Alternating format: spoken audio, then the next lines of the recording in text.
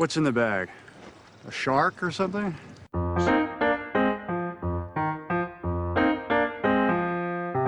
Put the bunny back in the box.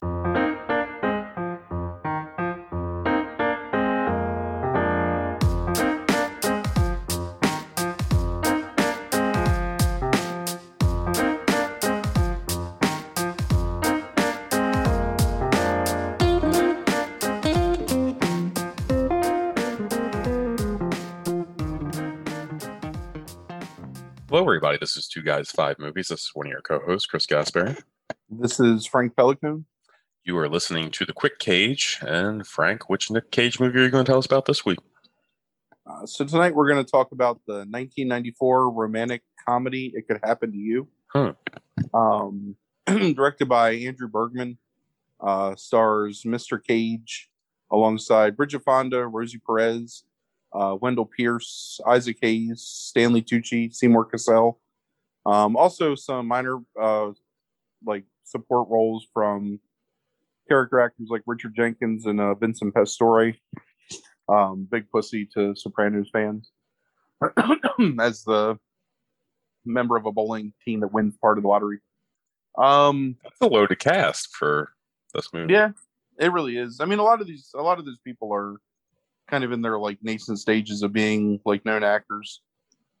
Super surprising to see Bunk from The Wire, who plays Nicolas Cage's partner. So the premise is that Cage plays Charlie, who is a beat cop for the NYPD that works and lives in Queens. Him and his partner Bo, who's the Wendell Pierce character, have a really good relationship with the neighborhood.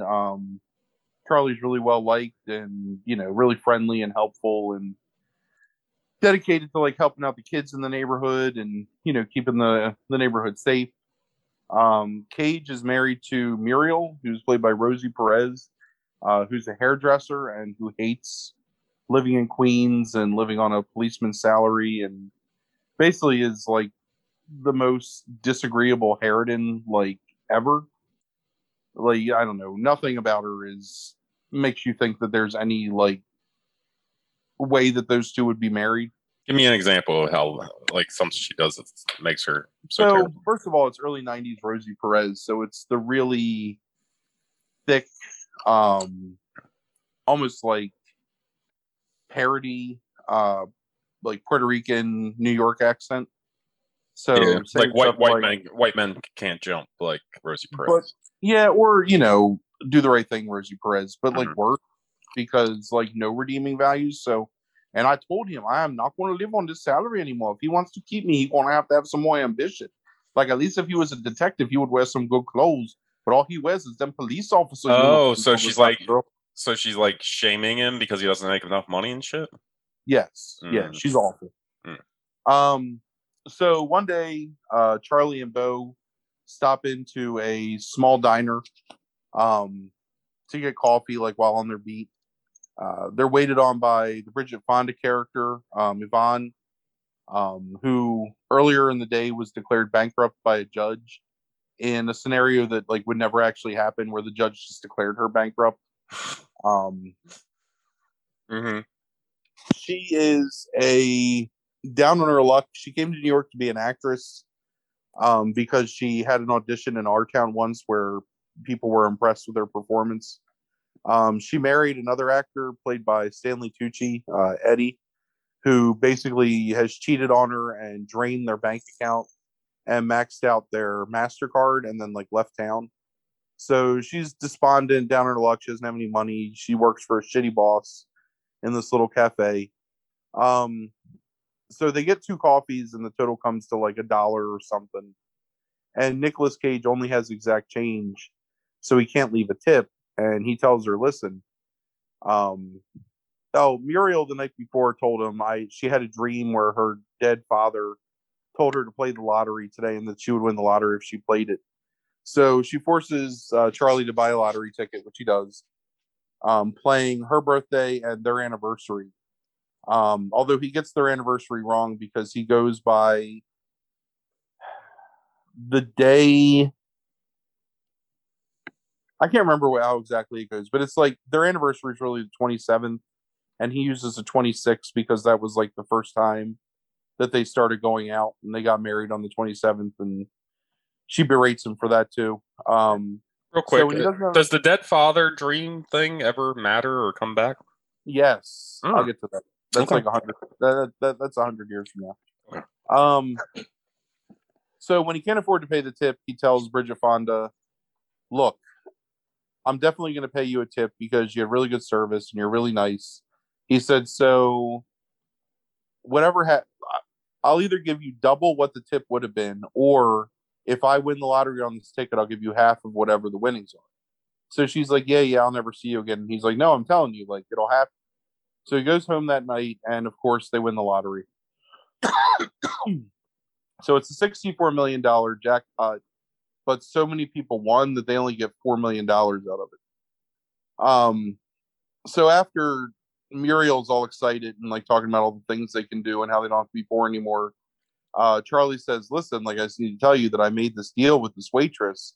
I owe her half of this lottery ticket." And so she berates him again, like, "Why are you so stupid? She would never know that you won, you know." And he says, "Well, it's the honest thing to do because I made a promise, so I'm going to do it."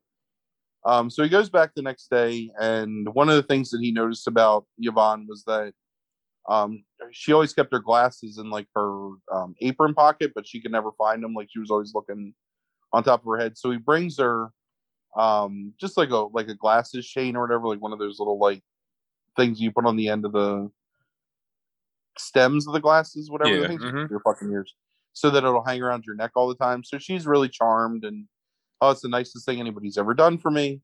And he says, "Okay, so now for your tip." He said, "You can either choose door number one, which is double the tip from yesterday, or door number two, which is half of my lottery winnings." And she said, "Well, did you win the lottery?" And he said, "I did." And she said, "I don't believe you." She said, "Well, I'll take that one," because she's all happy about the necklace or the glasses chain thing. So Mm-hmm. this is okay. Well, you won $2 million.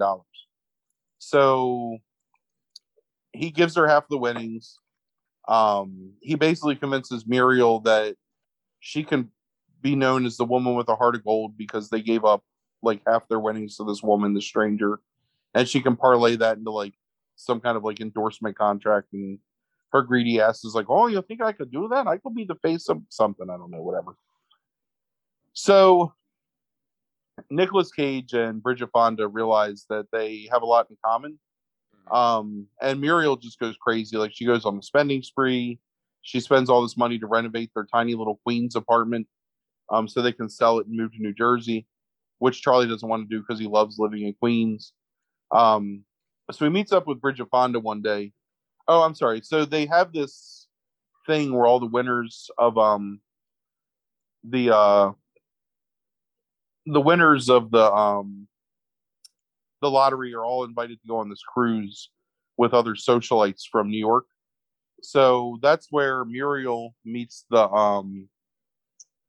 what is his name? Seymour Cassell character. Who's this? Jack Gross. Yeah. Yeah. He's this, older, refined gentleman that like knows a lot about finances and is talking to her about like investing and making the most of her money, and basically kind of like shames Charlie. So she makes Charlie go get her coat, which was off the boat for some reason.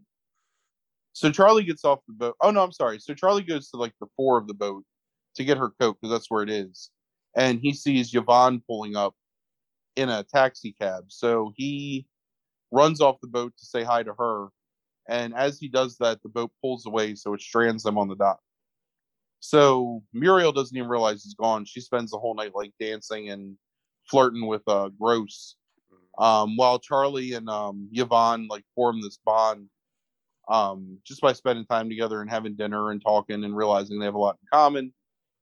So Charlie's like, "Well, okay." So I missed this part.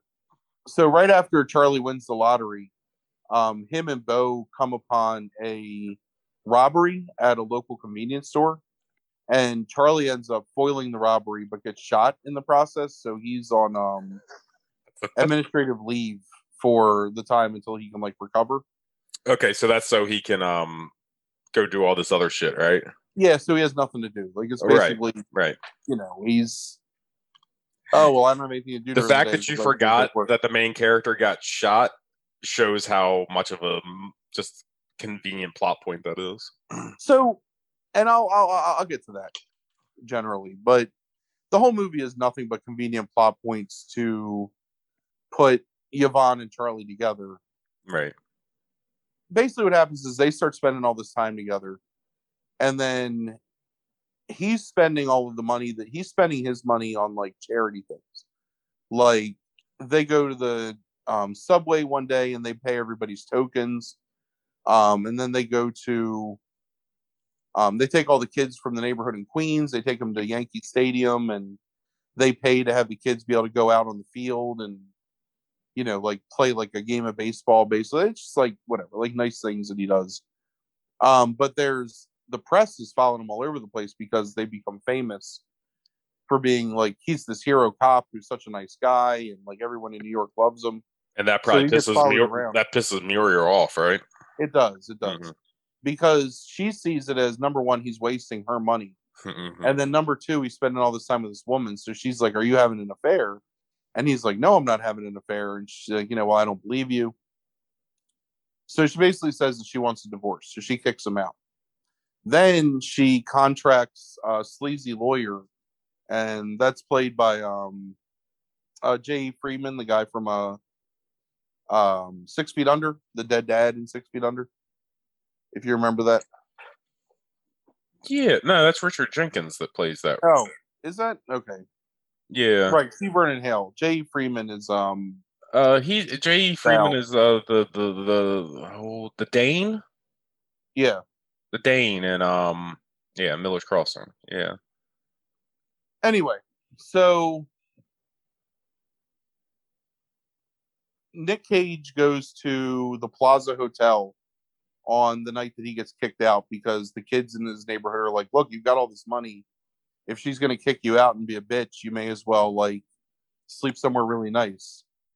That same night, Bridget Fonda's husband comes back, Eddie, Stanley Tucci character, and basically tells her that he's going to extort her for $50,000 to start his own acting troupe, or else he won't leave because she can't kick him out because they're married.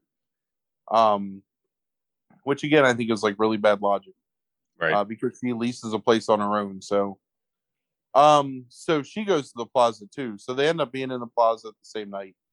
Oh, that's also convenient. Right, and they actually are checking in at exactly the same time. Even super convenient. So their bellhops carry him upstairs, and everybody's like, "Oh my god, it's the cop and the waitress! They're here together."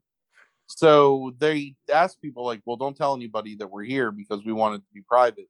So they end up sleeping together that night. And as they're leaving the next morning, there's of course like a throng of reporters outside. So then Rosie Perez sues him for all the money and sues for all the waitresses' money too, which she wins through like the most ridiculous logic. Like basically because her dead father came to her in a dream and told her to play the lottery is how they frame it. And that's like why she is given like all the money. So not only Nicolas Cage's money, but also the money of the waitress. So then Bridget Fonda's all despondent because she thinks she's ruined Charlie's life. But Charlie's all despondent because he doesn't care about the money. The only thing he cares about is her because they're in love. So through a series of circumstances or whatever. Oh, and at the same time, so Charlie's looking all over for her, but she's not at her apartment. So as he's wandering the streets one night, he notices that she used her money to buy the cafe that she worked at. And she had set up a table in the cafe called Charlie's Table, where if you didn't have enough money to pay for a meal, you could sit there and she would serve you for free. So, oh, she's still serving them. Yeah, she's still the waitress there, but she just owns it. But then she loses it because even though she had $2 million, I guess she couldn't afford. I don't know. I don't understand. I really didn't understand that part, like why she bought the place, but then she didn't buy the place anymore. So anyway, so they end up like reconciling and making out. And then Isaac Hayes, who has been the narrator of the movie this entire time, Okay. I forgot to mention that, but it's really kind of inconsequential up to this point. Um, he plays this homeless guy, and he comes up, and he's like, it's raining, and he's like, "Hey, can I come in?" And they're like, "Oh, of course you can come in." And she makes him soup, and Nicolas Cage gives him like the last few dollars out of his pocket to try and help him out. He's like, I know it's not enough, but I hope that like you can get something out of this. So it turns out that Isaac Hayes is secretly a photographer for the New York Post and reports to everyone in the world that Oh, hold on. He's posing as like a homeless dude? yeah. That's his gimmick. Is he poses like a homeless guy so he can get like candid pictures of people around New York because no one pays attention to a homeless dude. Okay. So he gets these pictures of them like making out, and then because the trial is like this big, like highly publicized thing because they're all famous. So he writes an article for the Post basically saying that, look, like when they were down to their last dollars, like they took pity on me and they took me in and they gave me food and he gave me the last dollars out of his pocket. So you guys should leave the waitress a tip by sending money to this address, which is her diner. So they go back to her apartment and they decide that they're going to move away to like Buffalo or something because Nicolas Cage has relatives out there and he says, I can join the force and we can be together and be away from the city where like nobody knows us as well and just like live together. And that's all that they want is to spend time together. So they're going back to the diner one last time so she can clean out her stuff. And there's like thousands of envelopes on the floor that are all filled with tips from people around New York City that sent them in because they all love Charlie and the waitress. And it turns out to be like $600,000. So they don't have to leave Queens, and she can run the diner again, and he goes back to being a cop. And it turns out that Eddie, her ex-husband, they both get divorced. Her ex-husband is so talentless, all he can do is drive a cab. And then Muriel, after she got divorced, she got married to Gross, who was a swindler that drained their bank account and fled to Europe.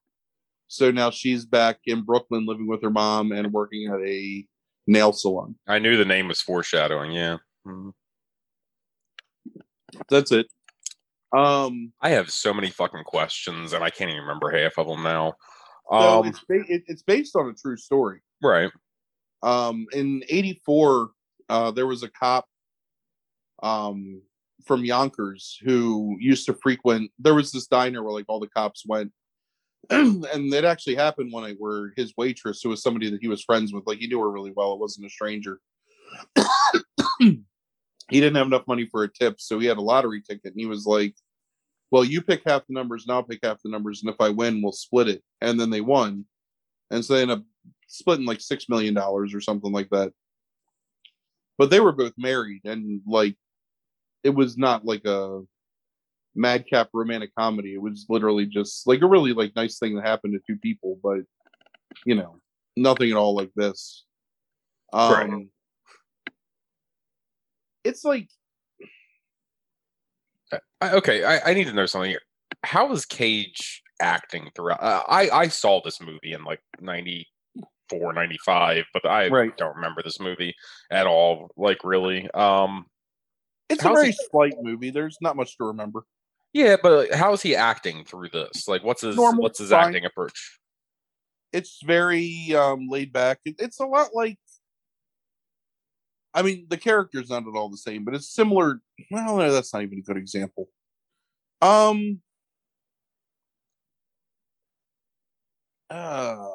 Just really like normal.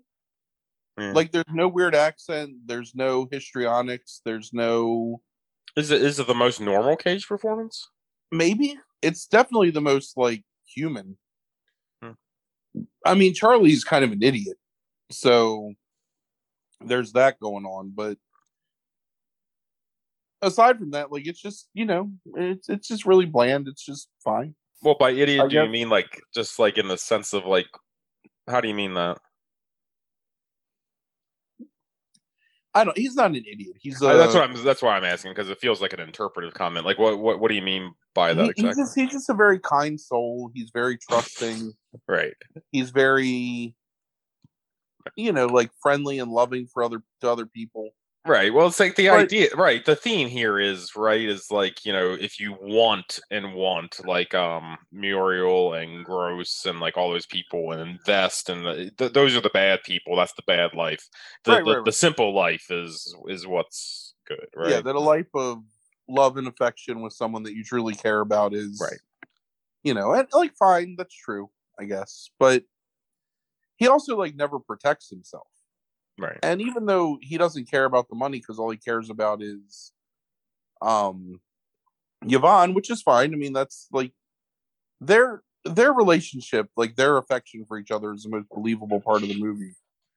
Because Bridget Fonda and Nicolas Cage are both like talented enough actors that they can sell it. So it's I do have a question about that relationship. Is like it kind of just happened. It seemed when you were describing it to me, like so they check into the hotel at the same time. You have that like super convenient aspect of everything, but then they just like it's like blah blah blah. They end up sleeping together. Like how the fuck does that happen? No, so they start because neither of them have anything to do, and Muriel doesn't want Charlie around the house.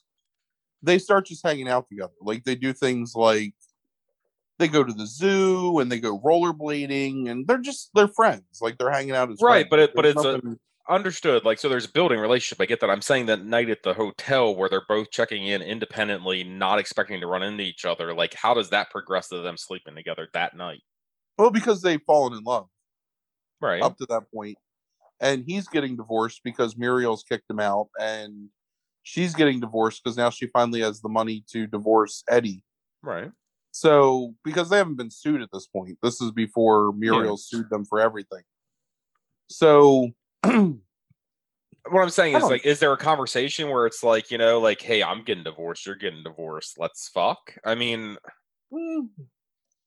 it's not quite that crass, but sure, it's like similar, I guess. Okay, all right. That's what I'm saying. So there's a conversation that leads to them sleeping together, or like. So initially they're both really coy about it because they both go to their separate rooms, but then they come out and they see each other and they talk to each other, and then they end up right, like back in one of their rooms. Oh, because she's like, "Oh, my room's amazing." He's like, "Well, come see my room." She's like, "Oh, your room's just like mine, but a different color." Yeah. Yeah. Is anything in the movie believable? No, but it's believable enough within what you've been asked to believe so far in the confines of the movie. Okay, another question. Why do you think it's the New York Post? I don't know. Would you rather be like the Daily News or something?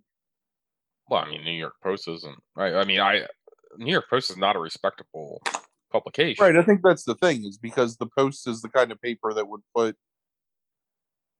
hero cop wins lottery tryst with waitress on its front right page. But like I don't think that this is basically what I'm saying is like this, like the idea that like secret homeless reporter like publishes a story to like leave tips for this person would be the best thing the New York Post has ever done since Murdoch brought it. So it almost feels like, even though it's kind of like slighting them in some ways, is also is like putting them in a positive light by the end, it seems. I don't know, maybe somebody from TriStar owned like part of it or something. I just wonder. Yeah, maybe. I'd have to do some deep research on that.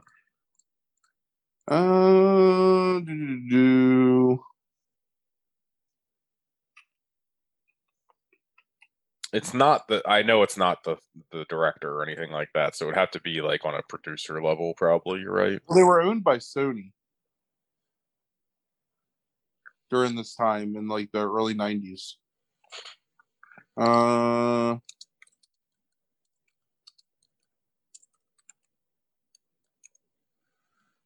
Yeah, I don't know. Maybe that was just the paper that would let them use their typeface and could be right. I mean, maybe they got paid royalties from it or something. Right.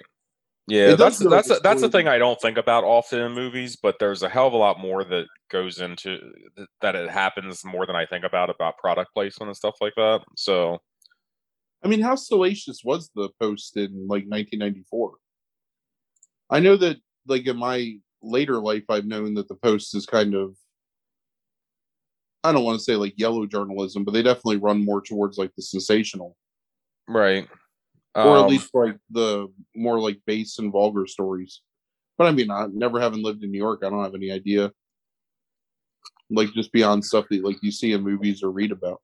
Yeah, I mean, I know I'd have to like really look at the years again. I know at some point in the 80s they toned down a little bit of like the salaciousness, I guess, but I don't know how long that lasted.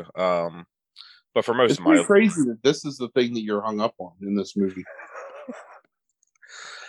I mean, look, listen. I get here's the thing is like somehow something happened like 2 years ago where in my feed some New York Post articles get in sometimes. So it's this very personalized thing where I'm kind of like irritated by that, knowing what I know by the Post. So the idea that the Post is so featured in this movie as like the paper, yeah. Aside from Isaac Hayes' narration, the Post is also used to kind of advance the scene in a way. Like, so they'll show like the front page of the Post, like every time something happens with the two of them, like how it's framed in the media, right?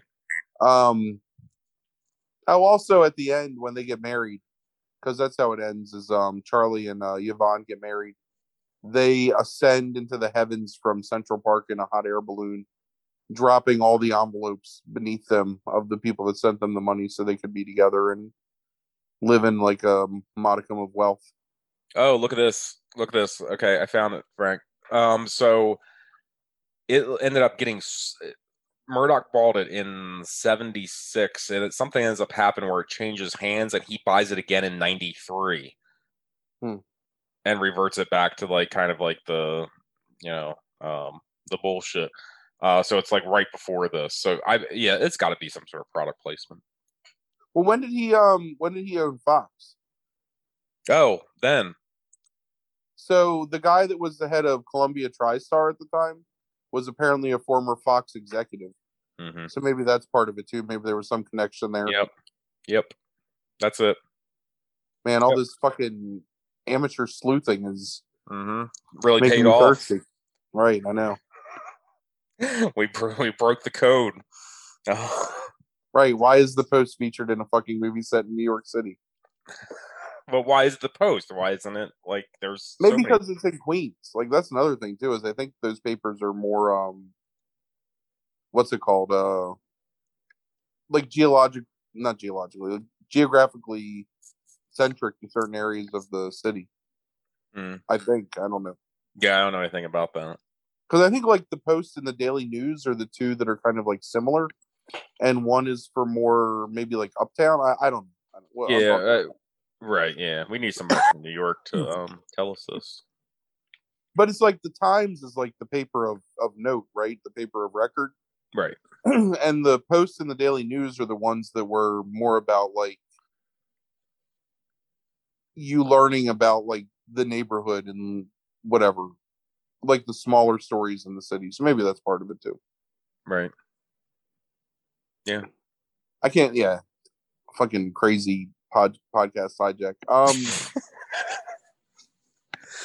This is what the Post does, though. I mean, I'll take it up with Rupert Murdoch in hell. It hijacks everything, or heaven,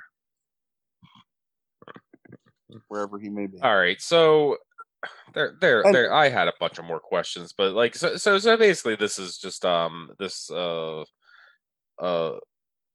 kind of carefully plotted Primrose path towards how great of a person Charlie is, right?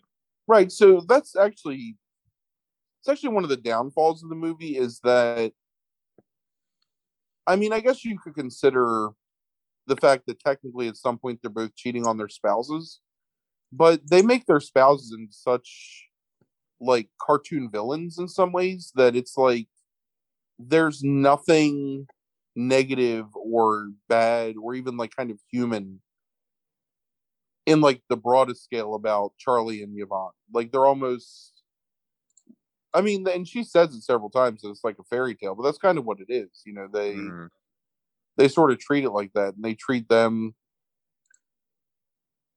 I don't know. And it's a completely inoffensive movie. It's one of those things where you've seen it and you've seen something similar to it like so many times.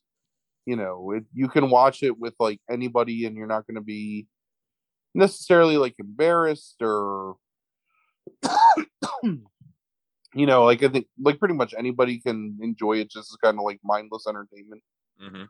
That's it. I don't know. It's almost the kind of movie that doesn't exist anymore, because there would be some, I don't know, there would be something else in this movie if it was made now to add like a different element of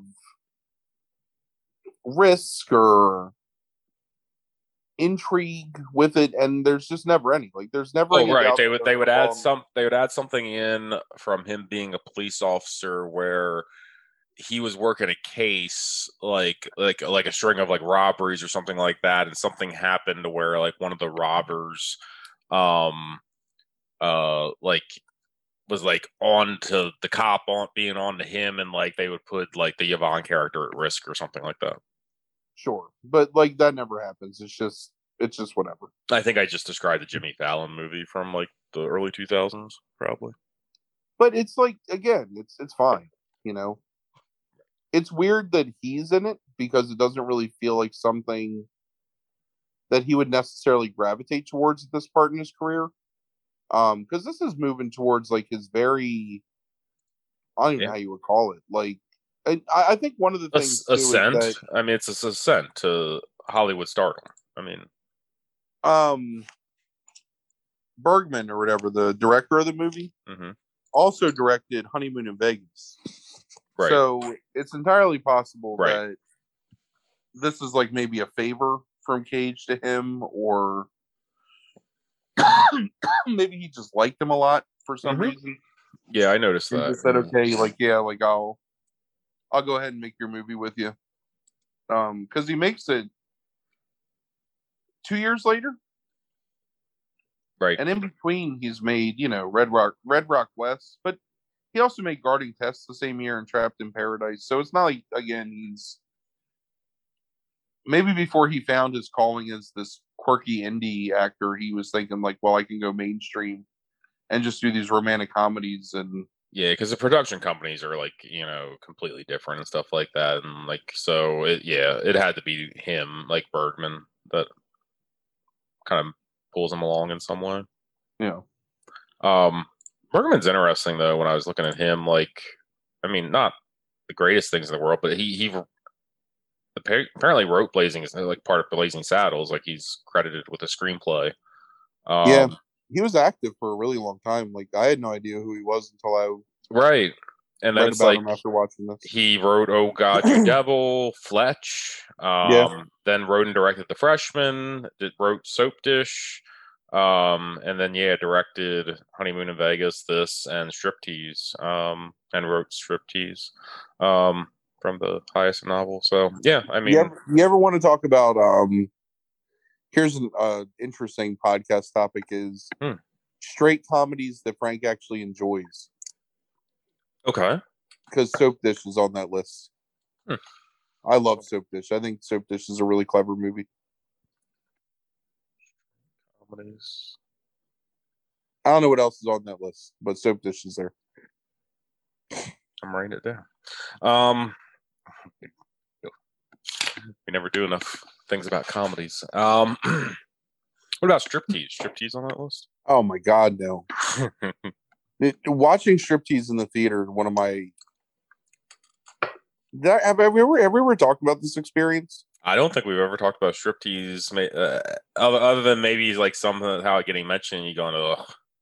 So I also watched Striptease in the theater too. So we had this idea that even though the trailers for Striptease look terrible, Mm-hmm. that maybe it could be pretty cool because Burt Reynolds was in it, Right. and I liked Demi Moore, and we thought, like, maybe this will be one of those, like, weird comedies that just catches you off guard and actually does some, like, kind of like risque, but also like sort of inventive things. Right. And Burt Reynolds is a big draw, like, in this role because there was a lot of hype about him. I don't know if you remember in, like, things like Entertainment Weekly and stuff like that, because Travolta had become during that time like this big, like, the comeback. Right. And you they had Reynolds from what's it called? Boogie Nights. I think that's after this, isn't it? After Striptease? Yeah, I think like Boogie Nights is 97, I think.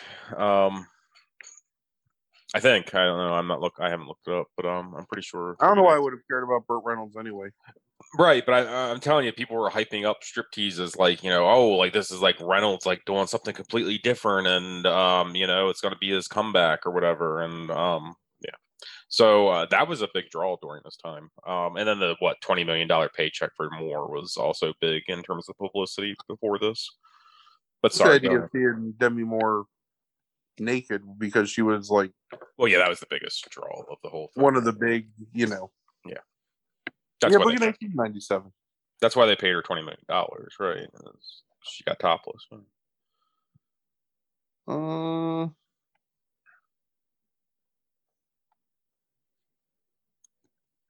So what's this experience? Oh, so we went to see it. Mm-hmm. It was in People's Plaza, Regal Cinemas on the right-hand side. Mm-hmm. The big auditorium at the time was Theater 10. Mm-hmm. So this movie, I guess they had it on multiple screens, but we saw it in Theater 11, which was it was like a medium-sized theater. So yeah, was this opening night? It was the opening Saturday. Opening Saturday. Okay, never mind. So it was a Saturday matinee. So this is, I don't know, 1:00 in the afternoon on a Saturday, right? Gotcha. Fucking packed. Like sold out theater for this goddamn movie. I saw it in the big theater that you were just talking about, but yeah. Of just dudes. Mm-hmm. Like all these dudes. So it was me and two other guys like went to see it. Right. Anyway. Yeah, I can't remember if it was Bledsoe or Dixon that I saw this with, but Bledsoe would probably remember. And this is before the renovation, so you're talking like this dank, sweaty concrete box filled with like men that were there to do nothing but see Demi Moore naked. Right. And just one of the most like soul crushing, like just thinking like, what am I doing sitting here? Right. Like, why am I watching this movie? Right. And having it be like a piece of shit because Striptease is not a good movie. No. Made it even worse. So when the movie was over, we went out the emergency exit and just like walked around the building because none of us could bear the idea of like having to walk out with everybody else through the lobby from being like the guys that saw Striptease. Sure. So. Yeah. Where'd you go to eat afterwards? You remember? I know that you wanted to go eat afterwards. Like that was the move back then, right? In 96? Yeah. Oh no, you would have been like what, like 19? Yeah, maybe not. I probably didn't have enough money to go eat. Burger King, I guess. I don't know. All right, yeah. I mean, the places, the choicest places back then were you went to Bennigan's up in Newark, Monte Cristo, yeah. You went to Chi-Chi's up in Christiana, and then you would go to Borders at the same time. You go up, eat at Chi-Chi's, go to Borders, buy some books, buy some CDs. I can't think where else was like really. You know what? I think Bennigan's might have been the first time you and I ever went out, just the two of us, and got something to eat together. Yeah, I remember that. We ended up having to sit in those the ones behind the bar where it's like the big step up. Do you remember that? I do remember that. Yeah, I got fish and chips, I think. Or the surf and turf platter is what they called fish and chips. I think that might be right. Yeah, I'm pretty sure I probably got the. I'm pretty sure I got the Monte Cristo. So. Yeah, I probably didn't want to die even then. I've had several opportunities since the mid '90s to get a Monte Cristo, and I've always turned it down because I just like the idea of like that much right fried bread like going into my body. Sure. Even though I'll eat French toast once in a while, and it's not like super different. It's like I don't put ham and cheese on my French toast, Right, and then dip it in jelly. Right. Yeah. Oh man, that jelly they used to give you at Bennigan's, though, that shit was the truth. Yeah. That fucking like little cup of raspberry jam. Mm-hmm. Oh, so good. It was the cup could have been a little bit bigger. Sometimes it made it difficult, but Bennigan's was my first date spot forever. Really? Like when I would start dating somebody, I would always take them to Bennigan's as our first date. That's a good move. Because, and here was the thing, right? Like, this is gonna sound real shitty, but you go to Bennigan's, and Bennigan's was like Applebee's before Applebee's existed. So it had like the widest variety of all different kinds of food, the price points. Like you could get anything at Bennigan's. Right. So you would go and you would tell them like, hey, get whatever you want. But then you would see what they ordered. So if they ordered something that was like reasonable, like in the like $8 to $12 range, like, okay, cool. Like, this lady's down to earth. Like she's not like materialistic. Sure. But man, they start ordering she's not a Muriel, right? Right. They start ordering like the $25 dishes, like the surf and turf. It's like, I don't know. Mm-hmm. God, I used to love Bennigan's. We used to eat at Bennigan's all the time. I've eaten at Bennigan's so many times with so many different people that I can't believe Bennigan's doesn't exist. Like, it's crazy that place. Yeah. So for those that have no idea, and I don't know why anybody would, like Frank is famous for his date spots, and secret date spots, that he has. So I'm not asking you for secrets, but do you still have secret date spots like in your back pocket right now? Dude, I don't go on no dates. I guess I would take them to Steak and Maine. Right. Like, just because I would want to eat really good food and the price doesn't matter anymore. So, right. Nona's was the best date spot.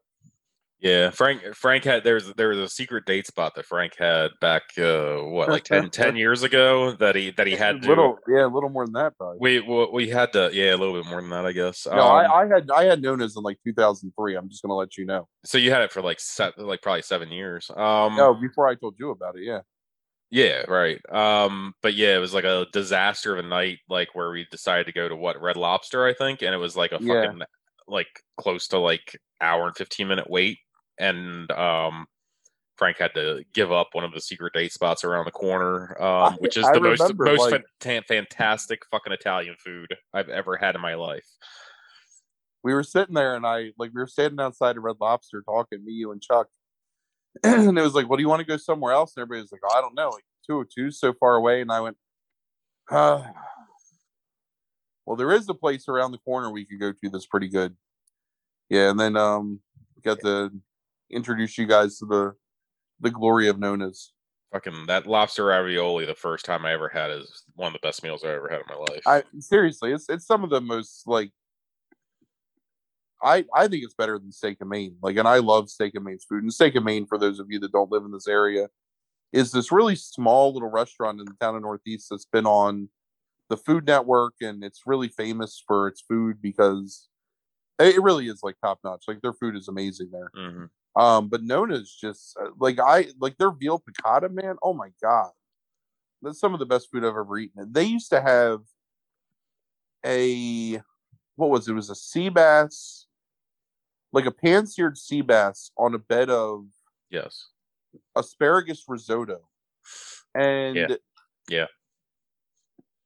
like one of the most perfectly prepared risottos I've ever had. Maybe the best risotto I've ever had in my life, and just like this flaky, delicious, tender sea bass, and oh my god, I used to love that place. So does Charlie eat in this movie? Like, what does he eat besides? Well, I understand at the diner he's eating diner food, right? But it's like they go out to dinner sometimes, right? Well, they're at dinner when they get left off the boat, but I don't remember what they eat. He eats Jiffy Pop one time. Huh. I don't know. I don't really have an answer to that. See, these are the kind of things that, like, only when I start drinking do I think about. It's like I should pay attention more to what people eat in movies. I feel like there's some kind of subplot where Muriel gives him shit because he just likes hot dogs or something, but I might be making that up. I mean, that fits though, right? Listen, let me tell you something, and I am a huge fan of Rosie Perez. Like, I really love Rosie Perez a lot. Both because I think Rosie Perez is a gorgeous woman and because I like her performances most of the time. There are few characters in modern cinema that are as loathsome as Muriel. Like, it's almost an impossibility that this character, that somebody wrote this character and thought it was a good idea. And the only reason she exists is just as like a dark mirror to show you how like pure Yvonne is. Right. I mean, seriously, when I say that she's a cartoon villain, she's legitimately like a mustache twirling, like what's his name? The dude from Wacky Races, with Muttley. Fuck, I can't remember his name. The bad guy that twirls his mustache and has the monocle, Snidely Whiplash. No, like that's basically her. Like, everything is just like, oh, I'm gonna ruin your life there, Charlie. You should have treated me better. You should have paid for all the things I wanted, Charlie. And then Charlie's just like, I just want love. I just want to love the woman I love. And you can have all my money. No, that's not enough. I want her money too. Well, so the next year after this, the screenwriter also wrote How to Make an American Quilt, and I did see that like on video. And I don't remember that being like necessarily subtle or nuanced either. So maybe this screenwriter just doesn't have a lot of nuance to him. So do you want to know what movie I used to confuse this movie with all the time? No. And even up till when I was watching this movie this time, and I think part of it might be Rosie Perez. Mm-hmm. No, excuse me. Bless you. Thank you. No, I shouldn't have opened the floodgates. Bless you. Yeah, it's powerful. It's my allergies, man. They're terrible. Fucking Untamed Heart. Was that Frankie's first appearance on the podcast by laughing? It might be. That's my son's playing a video game, and I said bless you. Bless him. There we go. From my sneezes. There's words. I always get this confused with Untamed Heart. I think because of the whole thing with like the waitress and what is that? What is that movie, Frank? Oh man, Untamed Heart. Christian Slater, Marissa Tomei, Rosie Perez. Oh yeah. Right. Yes. Okay. Where he thinks that he has the heart of like a baboon, like a baboon king. Do you remember this movie at all? I don't. No. It's absolutely ridiculous. I'm looking it up now, and the first thing that drew my eye was a remix version of Suzanne Vega's Tom's Diner opens the movie. Yeah. So here's the thing, like he basically it's one of the most depressing movies ever because they fall in love and then he just fucking dies. And that's it. Like, that's the movie. Like, Christian Slater and his goddamn baboon heart dies. The film the film was originally titled The Baboon Heart. That's no joke. That's because it's something that like his mom or something told him when he was a kid. Or no, it was a nun in the orphanage told him that his heart was like the heart from a baboon king, and that he feels like if he gets a transplant, which is what he needs to live, that he's gonna like change and not be the same person anymore. Well, apparently it says it's in honor of an infant named Baby Faye from '84 who received a cross species heart transplant from a baboon to fix a congenital heart thing. Anyway, so I used to really love that movie in the early '90s. Like, that was a secret secret like guilty pleasure movie of mine. Mm-hmm. But man, is it depressing? Like the dude just dies at the end. Yeah, I Like, never I know I remember this movie coming out and stuff like that. I never seen this movie. It's actually I'm because look, I like Marissa Tomei. I like again Rosie Perez. I'm a big fan of. I like Christian Slater, like here and there. I think that he fits certain roles well, and he's fine in this movie. And it's nothing that'll ever make a podcast list. But if you ever get the chance to watch Untamed Heart and you've never seen it, like it's a better wacky romantic comedy than It Could Happen to You. Right. I mean, It Could Happen to You is completely disposable. Like, there's nothing about it. I'm on Wikipedia right now. Ebert wrote, "Kind of sweet and kind of goofy, and works because its heart is in the right place." Clever. It's Baboon Heart. Right. Yeah, I mean, it's a moderately dumb. Vincent Candy says the film is to the mind of what freshly discarded chewing gum is to the sole of a shoe, an irritant that slows movement without any real danger of stopping it. I don't even understand. I don't think what that means. Probably not wrong though. Owen Gleiberman, one of the friends of our podcast, gave it a B-. Yeah, that's about right. And praised Tomei's performance, with her flashing dark eyes and Jesus Christ, and overbite. Tomei is adorable. She looks like a flirtatious bunny rabbit. What's astonishing is the range of expression that passes over those delectable features. Fucking thirsty ass Owen Gleiberman in 1990. Yeah, what is that goddamn Me Too review? Like you couldn't write that shit today. Yeah, if you remember, there was like a fucking on the main podcast, there was like some shit I read of his like probably like a year ago where he was just as fucking thirsty. Like Gleiberman in the 90s was a horny motherfucker. One of my favorite subreddits to just like browse once a day and see what's on it is men writing women, where it's basically like dudes like trying to describe women or how women think, with like the most, like it's always about like their heaving breasts or their right, you know, how they're thinking about their breasts, or it's like it's Owen Gleiberman, right, writing like all of it, right. Yeah, for delectable features. Yeah, and this dude writes for Variety now. God, I mean, like that's embarrassing for a professional journalist. Yes, I mean the phrase. Look, I can't imagine this phrase appears anywhere else in the English language. Flirtatious bunny rabbit. Ugh. It's on certain parts of the internet. I'm sure that's not true. True. What is it? Rule 42 or whatever, right?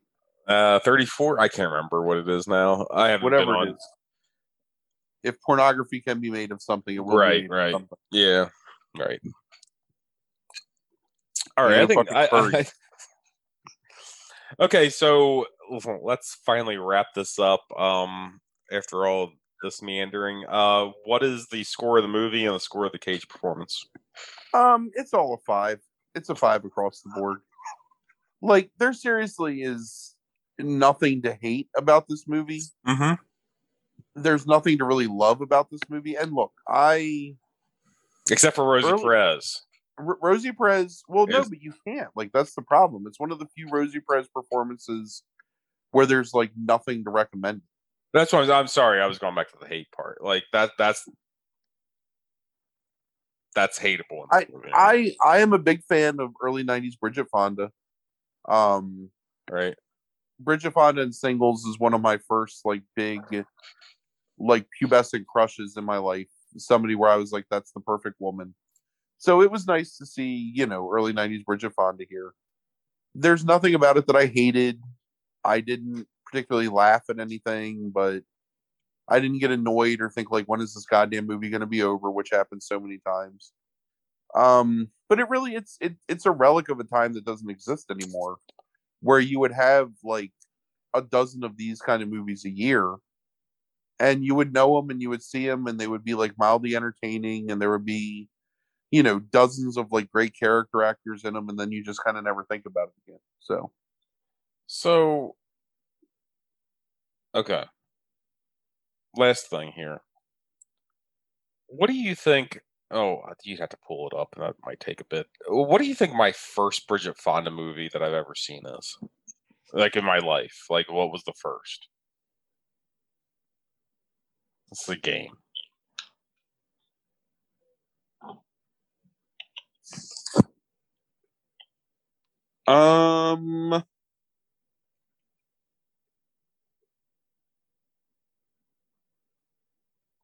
Is it Drop Dead Fred?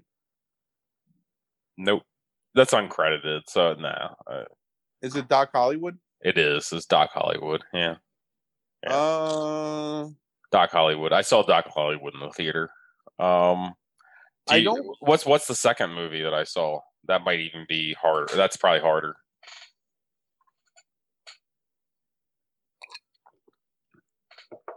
I don't even know if I know the answer to this. Hold on a second. Is it Point of No Return? No. Is it Single White Female? Nope. Army of Darkness? It's uncredited. Yeah, so I wouldn't even noticed. I don't. The Road to Wellville? Nope. That feels like something you would watch. Little Buddha? Nope. You're. I don't think you're going to get it. Is it Godfather Part 3? See, that's a possibility, but I don't think that's true. I think actually it's Bodies, Rest in Motion, and then The Godfather 3. I mean, Godfather 3 is my answer. So the Godfather 3 was, and I've mentioned this multiple times. So, but it's like when I had that surgery and I was like laid up for like a month, and my mom rented me videos every day. That's when I watched all the Godfathers, and that was 93. So it was probably Godfather 3. You're right, and then Bodies, Rest in Motion in 94. Is my third probably Bridget Fonda. Have you seen Bodies, Rest in Motion? Yeah, I think so. I mean, it's forgettable. I don't remember like what happened in it necessarily. I rented it because I was by 94. I'd watched Pulp Fiction, and I thought that I fucking understood independent film and rented everything. So, but yeah, it's not. It's whatever. It's definitely got like the ultimate hipster early 90s cast. Right. Eric Stoltz, Tim Roth, Bridget Fonda, Phoebe Cates. Yes, right. Absolutely. A young Alicia Witt, I mean, yeah. Peter Fonda shows up in it as a motorcycle rider too. Fucking awesome. You know that Bridget Fonda hasn't been in a theatrical movie since 2001? I know. I just looked at that, and it's like I looked, and then I like scrolled back up real quick. It's like personal life, and it's like I see in 2003 she like fractured a vertebrae. But it's like I see nothing about like why she just stopped acting. I mean, I really like Bridget Fonda. I do too. I mean, I think she's great in that small role in like fantastic in that small role in Jackie Brown. Yeah, like really good in there. She's really good in the Simple Plan, right? I don't know some of these. I don't remember Road to Wellville. I don't think it's a very good movie.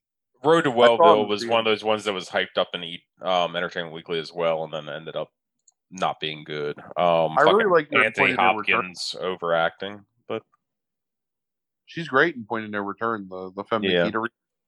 I have not seen Lake Placid, even though Amazon continuously tries to get me to watch that motherfucker week after week. Lake Placid. Really? Oh yeah.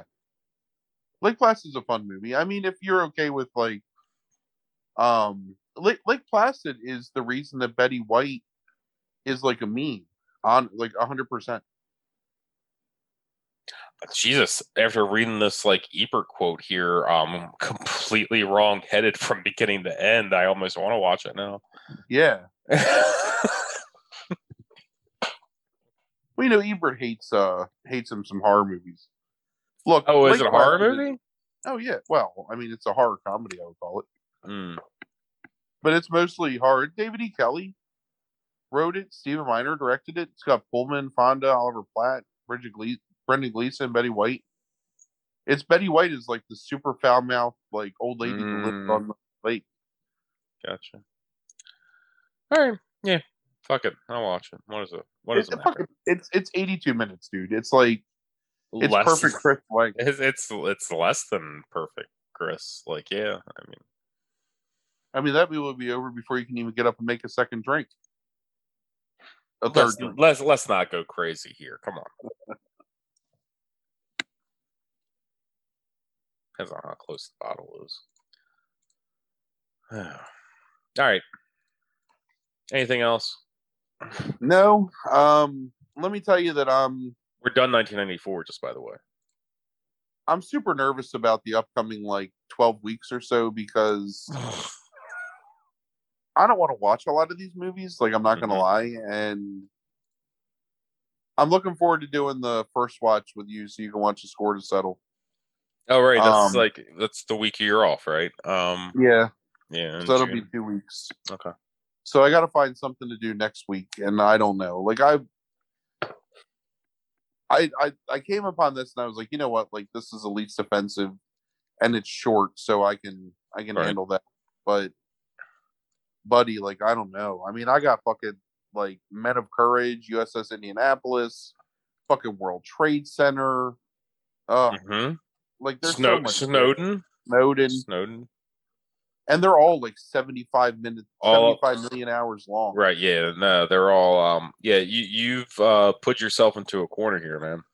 Like you have all of his 84 movies, which is The Cotton Club, Racing with the Moon, and Birdie to still go. You have The Boy in Blue, which I have no idea what that movie is, but I'm so fucking fascinated to find out. Because I'm actually going to have fun, I've realized by the end of this. You have Time to Kill. I still don't know what's going on there. Firebirds, which I've been trying to subtly get you to watch for I don't know how long by referencing constantly. Because I like helicopter movies, though. It's a helicopter movie, right? It is. Yeah. Well, it has helicopters on the cover. That doesn't mean there's like many helicopters in the movie. You never know, right? But there might be. Might be. And then Honeymoon in Vegas, and then Amos and Andrew. I'm so excited about that one. And then Deadfall. Yeah. City of Angels. Jesus, you really have fucked yourself. Family Man, which you were saving for the holidays, except for we're not going to get to the holidays because we'll do October. Christmas in July or something. Fucking, then you got Gone in 60 Seconds. You haven't done Gone in 60 Seconds? I never want to watch that movie again. I am so but disgusted that I have to watch that. But his name in it is Randall Memphis Reigns. Like, I know what it is. Well, then you have, like, you're right, the one episode where we're going to do all the cartoons, and then you have, fucking Sergeant, like, Fratelli's, like, oboe, like, so you're getting ridiculous. The sad thing is I have to watch that movie again because it's been so long. Right, yeah, that was one of the first ones you watched. You still haven't done National Treasure Book of Secrets. I know. I don't want to watch that either. The Sorcerer's Apprentice, another Turtle Tall movie or whatever. Rage. Rage is so boring. And then USS Indianapolis, then Snowden, then the Army of One, the Larry Charles. Let me tell you something. Movie. We could do Rage right now. I could do it in like 6 minutes and it would just be done. Nope. Like, Rage is going to be the worst podcast because it's just such a bad movie. And maybe Rage is also another first watch. It's not bad in a fun way. Huh. And it's not bad in like an angersome way. It's just what are we doing? A score to settle? That's what we're doing as the first watch? Yeah, I'm making you watch that shit. Okay. All right. I'm going to educate you to this reality. Score to Settle seems appropriate for a first watch. I think that's a title. It's bad. it's legit payback for everything I've had to endure over the past year plus. Is you having to watch the score to settle? Right. No, I still, even though I read all those, it still doesn't feel like a lot. Although somehow it still takes us to October. I don't know. All right. All right. Well, thanks for listening. I'm going to go watch Lake Placid. Yeah. All right. Good. All right. Thank you for listening, everybody. Bye.